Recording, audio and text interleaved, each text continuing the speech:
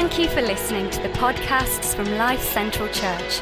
For more information or to visit one of our locations, go to lifecentralchurch.org.uk. It is so good to have Andy back with us. Andy and Laura, as you know, have adopted 2 children, and we love that. And the kids are, you're getting a lot of whoops and hollers here tonight. So we're going to give you a big whoop and holler and applause for Andy. Woo!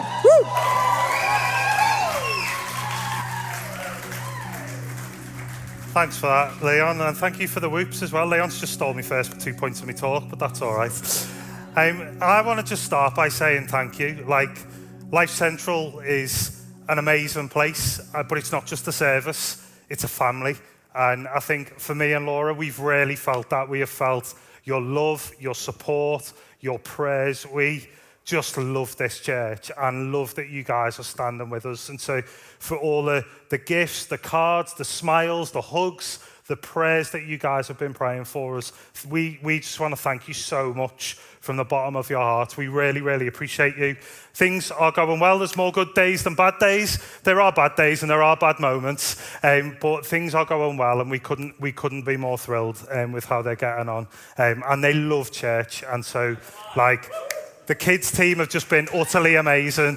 Faith and Emma are the new heroes in our house. The kids team have just been phenomenal. I want to talk to you tonight. We read from 1 Kings 19 earlier. We're going to read from 1 Kings 18 and look at a story that happened there. And in fact, this talk I wrote 6 years ago and never actually delivered it until tonight. I think I wrote it for something coming up, and then plans changed, and so I just had to shelve it. And I felt God say, don't delete it, because you'll need it one day. And when I was praying and preparing for this, I felt God say, you know that talk you wrote ages ago? Have a look at it again. And so I've reworked it and using it tonight. And, we're going to look at a story, and we'll fly through it in a minute. But when you get to meet new people, they ask you 2 questions, don't they? The first is, what's your name? And the second is, what do you do for a living? What's your job? What are you paid to do? And we always ask that question because we want to get to know people. And your job is what you're paid to do. But I'm not talking about your job tonight. I'm talking about your mission. Because the title of what we're talking about is getting on with what God wants us to do. And Leon said it brilliantly in his talk. We get on with it. Well, how do we get on with what God wants us to do? And I think being on mission is being on mission wherever you are. So when you're paid to do the thing that you do, you're doing that, but you're also on mission to help people find and follow Jesus. So if you're a teacher or a doctor or a lorry driver or a bin man or an office worker, you're paid to do those jobs, but what you're really doing as well is you're on mission to help people find and follow Jesus. Every single one of us, it's not just about Sundays at Life Central Church, it's helping people find and follow Jesus. Every single one of us, that's why we talk about everybody, everywhere, every day. It's about all of us being on mission. And I think we use helping people find and follow Jesus. I think our job is put a little bit differently, simply like this. We've got to know God and we've got to make God known. That's the 2 things that we've got to do. We've got to know God for ourselves and we've got to make God known. That's our mission. That's our job. That's what we're here to do. And so I want to look at a little bit of the story of Elijah to get us thinking about that. And this story centers around weather. And in the UK, we love weather, don't we? And even tonight, we were like, oh, what's it? And loads of people are, the weather can't make its mind up today. And we're having conversations, and most of the time you don't care about the weather until you're invested in the weather being good. So if you have a barbecue on Saturday, you're checking the weather now to see what the weather for the barbecue. Nobody is more invested in the weather than Leon 1 week before the Christmas production. He is religiously, by the hour, checking the Met Office, going, well, the Met Office said it's going to snow on Friday night. Does that mean we need to get the gritters out? Leon is so invested in the weather, but most of the time, he doesn't care, only at Christmas. And in this moment, Elijah forbids it to rain for 3.5 years. And it's amazing. In the book of James, it's put really simply, and I love the way James puts it. It says, Elijah was a human being, even as we are. He prayed earnestly that it would not rain. And it did not rain on the land for 3.5 years. Again, he prayed, and the heavens gave rain, and the earth produced its crops. If only it was as simple as that. You know that song where it says like, and as I open up my mouth, miracles fall out. We joke about it and we say like, and as I open my mouth, like mistakes fall out, regrets, things that I shouldn't have said fall out. It doesn't feel like, I don't feel like I could pray and the rain would stop. But it was actually not as simple as James puts it. It's a lot more complicated. And so where we're going to pick up the story is this moment where Elijah is on Mount Carmel. And Elijah's already prayed for it to stop raining, and he's been almost in hiding for 3.5 years because King Ahab is basically blaming Elijah for all of Israel's troubles and problems. And God tells him to go and reappear to Ahab. And they basically agree to have this little bit of a God off, like a competition to see which God is really real. And so you've got Elijah who says, right, what we're going to do is we're going to build an altar. You pray to Baal and see if he likes your altar. And I'll pray to God and see if God likes my altar. And all these... They pray for ages to Baal and nothing happens, and Elijah takes the mickey out of them, nothing happens. They're praying, nothing happens. Elijah prays once and bang, the altar is lit. And I've got 5 things that we can pull out of this that I think will help us to understand how we get on with what God wants us to do. And the first thing is this: put it on display. Right at the start of this story, it says this. If I could have the verse up. It says, now summon the people from all over Israel to meet me on Mount Carmel and bring the 450 prophets of Baal and the 450 prophets of Baal and the 400 prophets of Asherah who eat at Jezebel's table. So Ahab sent word throughout all Israel and assembled the prophets on Mount Carmel. Basically, Elijah said, get everyone there. God's going to do something, boss. He's like, get everyone here because I'm going to show you who God really is. And he says, Jesus puts it a little bit different. Jesus says this in Matthew 5. He says, you are the light of the world. A town built on a hill cannot be hidden. Neither do people light a lamp and put it under a bowl. Instead, they put it on its stand and it gives light to everyone in the house. In the same way, let your light shine before others, that they may see your good deeds and glorify your Father in heaven. If you've made a decision to follow Jesus, I want to say, put it on display. Don't be crackers and bonkers about it. Don't go into work tomorrow with a big Mazzy Bible and say, right, we're going to read from Leviticus today, everybody. I'm not saying, please don't do that, you'll look weird. But what I'm saying is, talk about it. When you get into the office on a Monday, do you have a nice weekend? Yeah, I went to church, it was brilliant. It's this guy with a goatee, and he can't say tooth properly, he says tooth, but he spoke really, really well. Sorry, I'm digging you out tonight, Leon. My dad was here the weekend, and he drives him mad. Why can't Leon say tooth? I say it's a black country thing, none of them talk properly. I'm not saying to be obnoxious with putting your faith on display, but take the opportunities to talk about it. People are warmer to faith than you think. If you believe Ricky Gervais, you would think everyone's either believes in God or they're atheists. And I reckon about 85% of our culture are in the squishy middle, where they don't know what to think. And Elijah says to them, he says to everybody when they're assembled on top of Mount Carmel, he says, how long will you waver between opinions? I think so many of your friends and family and work colleagues, the people you sit next to, are wavering between opinions.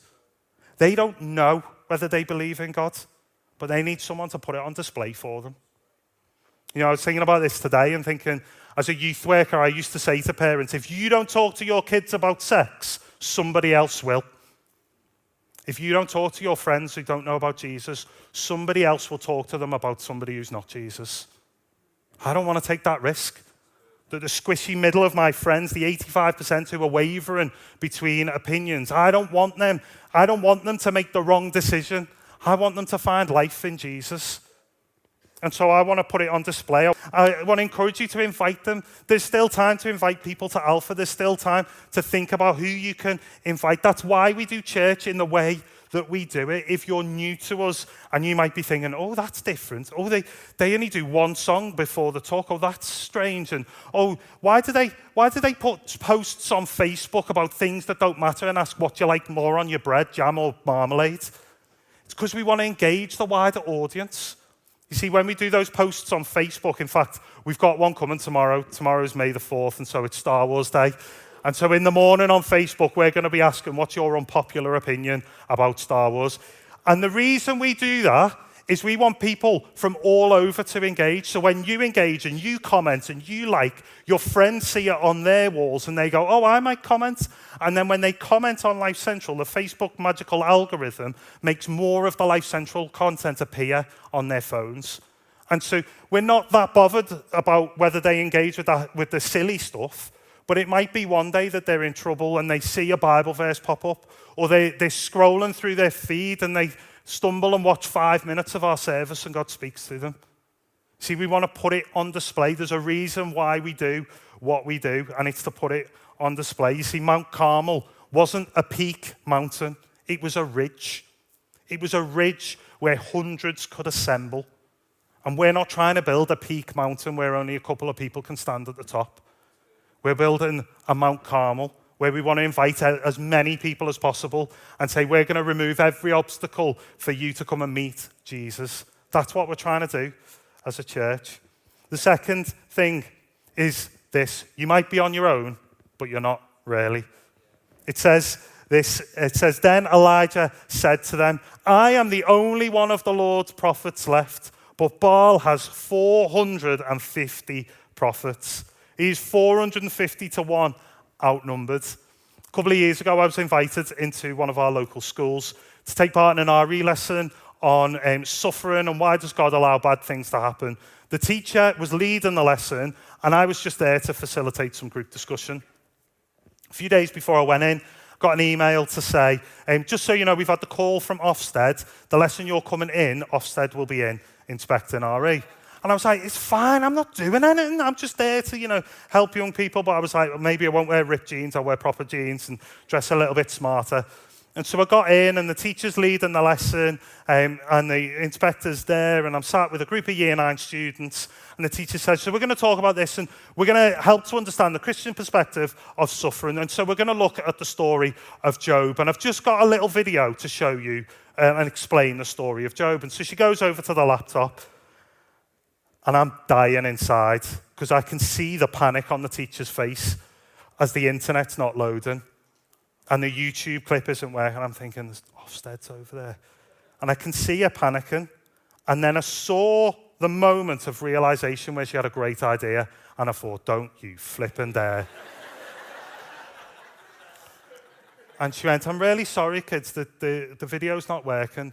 But we've got Andy Hancock here from Life Central Church. And he's a Christian. He knows every word of the Bible, front to back, back to front. And so, Andy, if you don't mind, could you just give us 60 seconds on the story of Job and what Christians think about suffering? I was like, yeah. So it's spelled J-O-B, but it's Job, not Job. And something about there's cows and sackcloth and ashes and yeah, and I gave this and I was like, I am on my own. Year 9 students are looking at me. The teacher's looking at me going, don't let me down. The Ofsted inspector is like, fail. Like, I was like on my own, but I wasn't, was I? Because Jesus was with me. And I was able to fumble my way through it. And there's a good possibility that loads of you here, that loads of you watching are the only Christian in your workplace. The only Christian in your school or your college or your university class. Maybe you're the only Christian in your family. You're on your own, but you're not really. Jesus said this in Matthew 28, verse 20. He says, I am with you always to the very end of the age.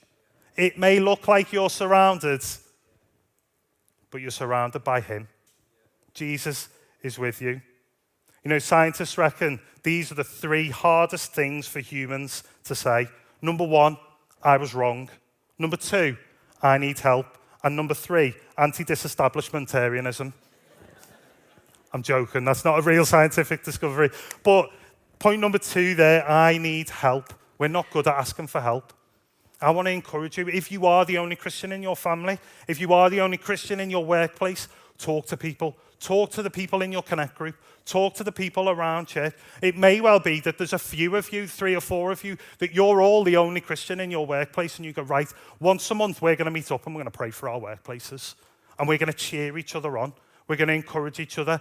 Stick it in your WhatsApp groups, in your Connect groups, stick it in your group chats, whatever you can do, but get a way to talk to people and say, hey, I need some people to cheer me on because it's really hard when I'm on my own. In that office where everybody's talking about something and I know I shouldn't join in, I find that really hard.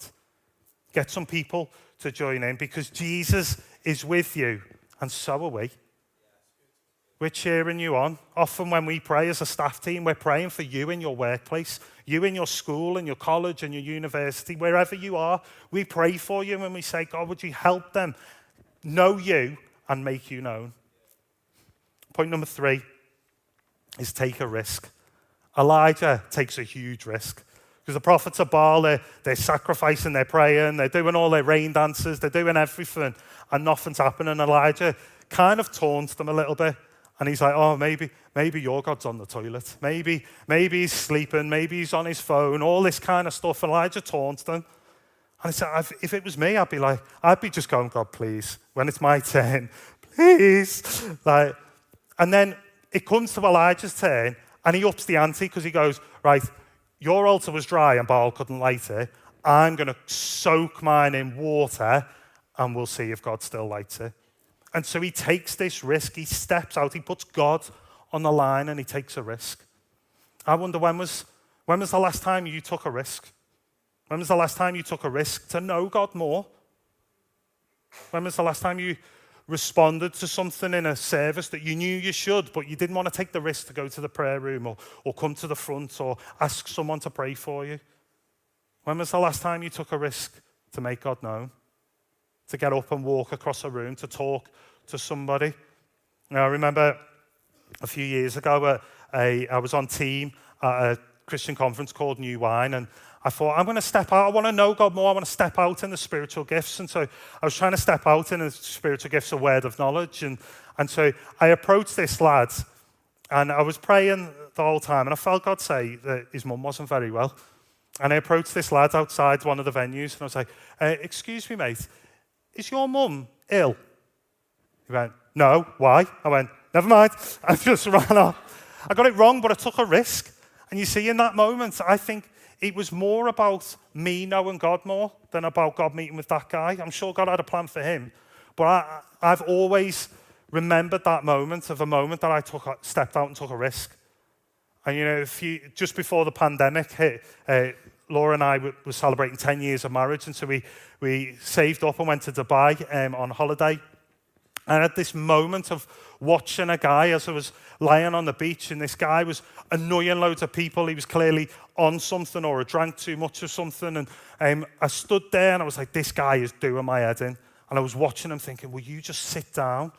And God said, who's going to tell him about Jesus? And I went, not me. And I just couldn't get out of my head. And so I went over and started the conversation with him. And because I thought, well, who is going to tell him about Jesus? And so I took a risk and I walked across the beach, and we ended up sat at the bar talking, and I got a chance to pray for him, and it didn't work because an hour later he got thrown out by the bouncers. But I took a risk.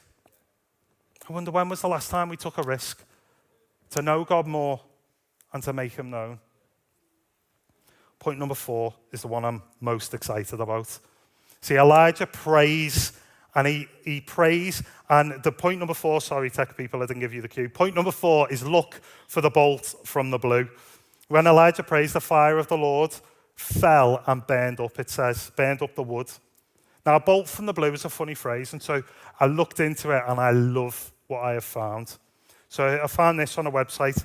Bolt from the blue, the phrase bolt from the blue, comes from, it's a cloud-to-ground lightning flash, which typically comes out of the backside of the thunderstorm. It travels a relatively large distance in clear air away from the storm cloud, and then angles down and strikes the ground. These lightning flashes have been documented to travel more than 25 miles away from the thunderstorm cloud. bolt from the blue lightning flashes are a very dangerous type of cloud to ground lightning flash as they appear to come out of the clear sky. I am fascinated by events and biblical events that can be explained by science. I just find it incredible. And so this moment where God strikes down could be a bolt from the blue. Because if you look at the location of where Mount Carmel is, it's here, less than 7 miles away from the coastline. And I want you to hear what I'm not saying. I'm not saying this was a fluke and this wasn't God. I'm saying I think this might be a hypernatural event. An event where God moves within the laws of physics within our world. And there's lots of stuff in the Bible that are explained by science that doesn't disprove that God did it, but explains how God did it. And you see, it's an act of God within the laws of our physical world. Even so, what are the chances of the exact moment that Elijah prays, that bolt from the blue comes and lands in the exact place where Elijah needed it to land? It's got to be God, hasn't it? And here's the thing. Wait for the bolt from the blue. Look for the bolt from the blue. You see, all of them were looking up and going, it's clear sky. It hasn't rained in 3.5 years. There's not a cloud in the sky. But 25 miles away out to sea where no one could see, God was working. And God was cooking up a storm and saying, the moment Elijah needs me, bang, it's there. And I wonder whether some of you are looking up at the sky and saying, God, I can't see you working. I can't see you doing anything. But God's in the distance working. God's in the distance cooking up the exact thing that you need at the exact right time. You know, I can only say this because we've experienced it.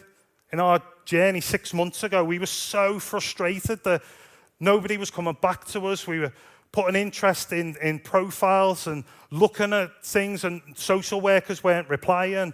And around September and October, Laura and I were frustrated and fed up, and we were like, I just can't be bothered with this journey anymore.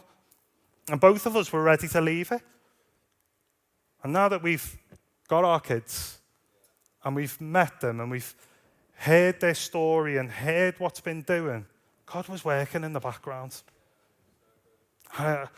There's things I can't say because it's being broadcast, but I've been blown away as I've learned things in the last 6 or 7 weeks that I've gone, wow. When I was looking up and I was seeing nothing and I was going, God, why aren't you working here? God was, but I couldn't see it. And God was doing something, even though we couldn't see it, even though we were frustrated and getting annoyed and all that kind of stuff. God was cooking up a storm over there, and we just had to wait for the right time. Maybe there's some people here that you're looking up and you're going, can't see God moving. Maybe there's some people watching online. God's cooking up a storm. When I was praying earlier about this, I felt like this was for lots of people, but specifically for people whose kids used to know Jesus and they've gone away from Jesus and they're no longer following him. God says, trust me, I'm working on things that you don't know. They might be away at uni or living somewhere else. God's working in their life. God's doing stuff. He just needs you to trust him. And all of a sudden, they'll come home and they'll go, I went to church the other day, and you'll be like, what? I feel like God's giving you that. The final thing as the band begin to play some nice music, the final point is this: don't get distracted. This whole event wasn't about Elijah lighting an altar. This whole event was about the weather. It was about making it rain again. And so then the moment that God lights the altar, they all fall down and worship God. And then Elijah says, boys, girls, get your coats. It's going to rain in a bit. And it starts to rain. You see, Elijah could have got distracted in that moment and gone, oh, did you see that? Wasn't it great? I prayed and bang, and oh, wasn't that amazing? But he stayed focused on the thing that it was all about making it rain again, about letting everybody see who the real God was. And so we can't get distracted by things that don't matter. Because the weather was the thing beneath the thing. And so I don't want us to get distracted by the thing that's on top. We need to remember the thing beneath the thing. And it's all about knowing God and making him known. And so I went away from Easter Sunday going, oh, wasn't it amazing? The band were incredible and the gospel choir was amazing. Yeah, it was good. But that's not the thing to celebrate. The thing to celebrate is people made decisions to follow Jesus and people signed up for Alpha. We cannot get distracted by things that don't matter. I get so frustrated when I'm in conversations about theological things that don't matter. When people are like, when do you think Jesus is going to come back? And people are having massive YouTube debates. It doesn't matter. Jesus said no one knows except the Father. So why are we talking about it? Let's not waste our time and let's help people find and follow Jesus. So when he does, there's more people to go to heaven. Like, let's not get distracted by things that don't matter. And so I wonder whether we need to realign our focus. What's got us gazing up in the sky, gormless, like Leon said the other week? And so I want to invite you to stand to your feet. And in a moment, we're going to sing and we're going to worship. And you can take the TV off now if you want to. But we're going to respond and see what God wants to do and what God wants to say. But I think all of us can respond.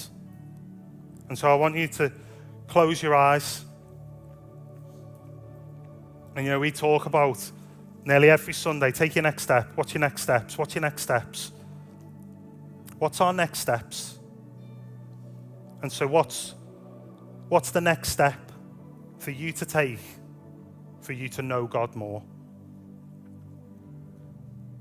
Every single one of us can take that step. And so ask God. You don't need me to tell you. God can speak to you. You've got as much access to God as I have. So God, what can I do to know you more? Might be really practical. Might be really spiritual.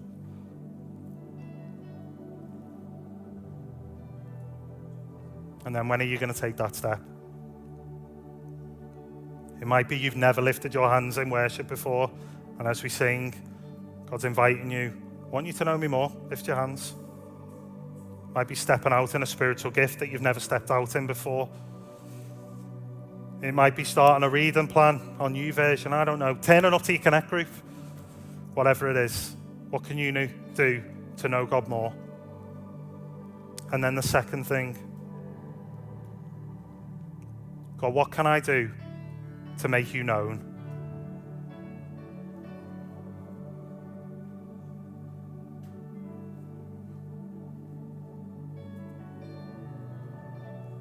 Might be invite someone. Might be offer to pray for somebody. Might even just be admit that you go to church. I don't know.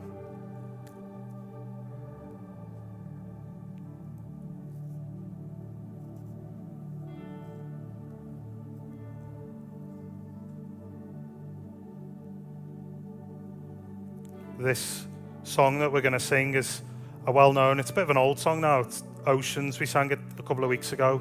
And I always have this vision in my mind of somebody walking out to sea. And you know that moment where you can't touch the ground anymore? That's when you know if you can swim or not. And just get the sense of God calling all of us into a depth where we don't rely on our tippy toes. We don't rely on our own strength. But we move out into an area where we say, I'm trusting you. I'm trusting you to keep me afloat.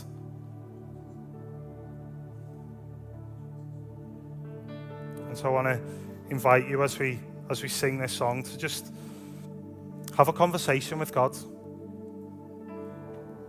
You might want to commit to some things, you might want to make some decisions, but just do some business with God, whether you're at home or in the room. And so, Father God, we pray that you would come and continue to meet with us We're so aware of your presence here tonight.